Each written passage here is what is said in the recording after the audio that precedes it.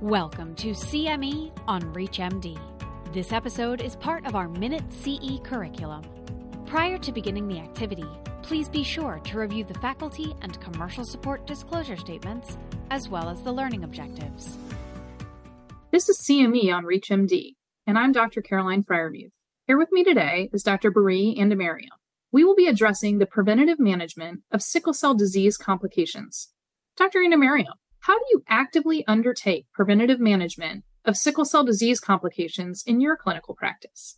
So I think what's important to know is that close longitudinal follow-up of patients is really key.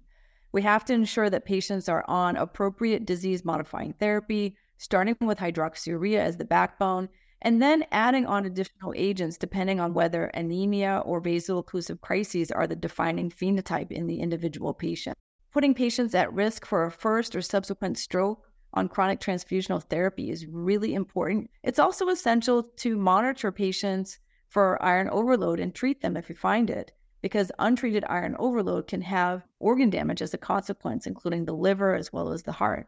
It's important to promptly assess and treat any patient presenting with a vaso-occlusive pain crisis and monitor them closely because they're at risk for acute chest syndrome, which can be life-threatening. It's also important that we ensure that patients are seen by a primary care physician, and if the patient is female, to make sure that they're seeing an OBGYN doctor for routine health maintenance. We also have to make sure that our patients are being referred to ophthalmologists to be seen at least once per year to screen them for sickle retinopathy, which can be effectively managed if caught early and not lead to blindness. All patients with sickle cell disease should ideally be cared for by a multidisciplinary team. This is what ensures that all their medical and psychosocial issues are addressed by experts. The team should include hematologists as well as nurses who can address the sickle cell-specific issues, as well as the social workers, psychologists, and even psychiatrists sometimes, who can assess and treat comorbid mental health issues that actually are quite prevalent in this population. It's also really critical that when pediatric patients age out of pediatric care, that there's a smooth transition process that begins during adolescence and then culminates in the final transfer of care to an adult-focused sickle cell disease expert. Ensuring that every patient with sickle cell disease is cared for by a multidisciplinary team and then transitions properly from pediatric to adult care helps to reduce the barriers that can then optimize all the prevention efforts that we make as clinicians. Thank you, Dr. Andemariam. Emergency medicine focuses more on the acute management of disease rather than prevention. What we do need to be aware of is that many complications related to sickle cell disease develop during a vaso-occlusive episode. Even if we have ruled things out at the start of a visit, if a patient's condition changes, we really need to start over and think, what else did we miss? Is this the progression of the disease process? Is there some other complication that is now starting to develop? Rerun our differential diagnosis. Think about, do we need to run further tests? Do we need to do further imaging so that we can really get to the bottom of what might be going on and not miss something important that could have devastating effects for the patient?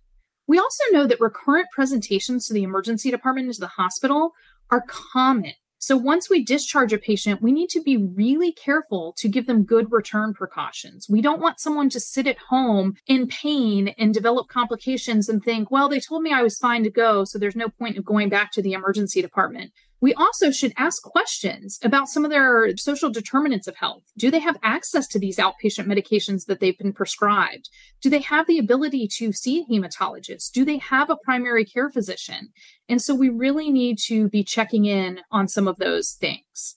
I 100% agree with you. And I think you as a practicing emergency medicine specialist oftentimes are the only one in the healthcare realm that is actually in contact with some of these patients with sickle cell disease. Well, thank you. Hopefully we get to the point where hospitals across the country really are opening those lines of communication between the emergency department and the outpatient world. In this episode, we have discussed the preventative management of complications associated with sickle cell disease. I would like to thank Dr. Biree Andemariam for joining me today. Unfortunately, our time is up. Thanks for listening. You've been listening to CME on ReachMD. This activity is provided by Preventative Education and is part of our Minute CE curriculum.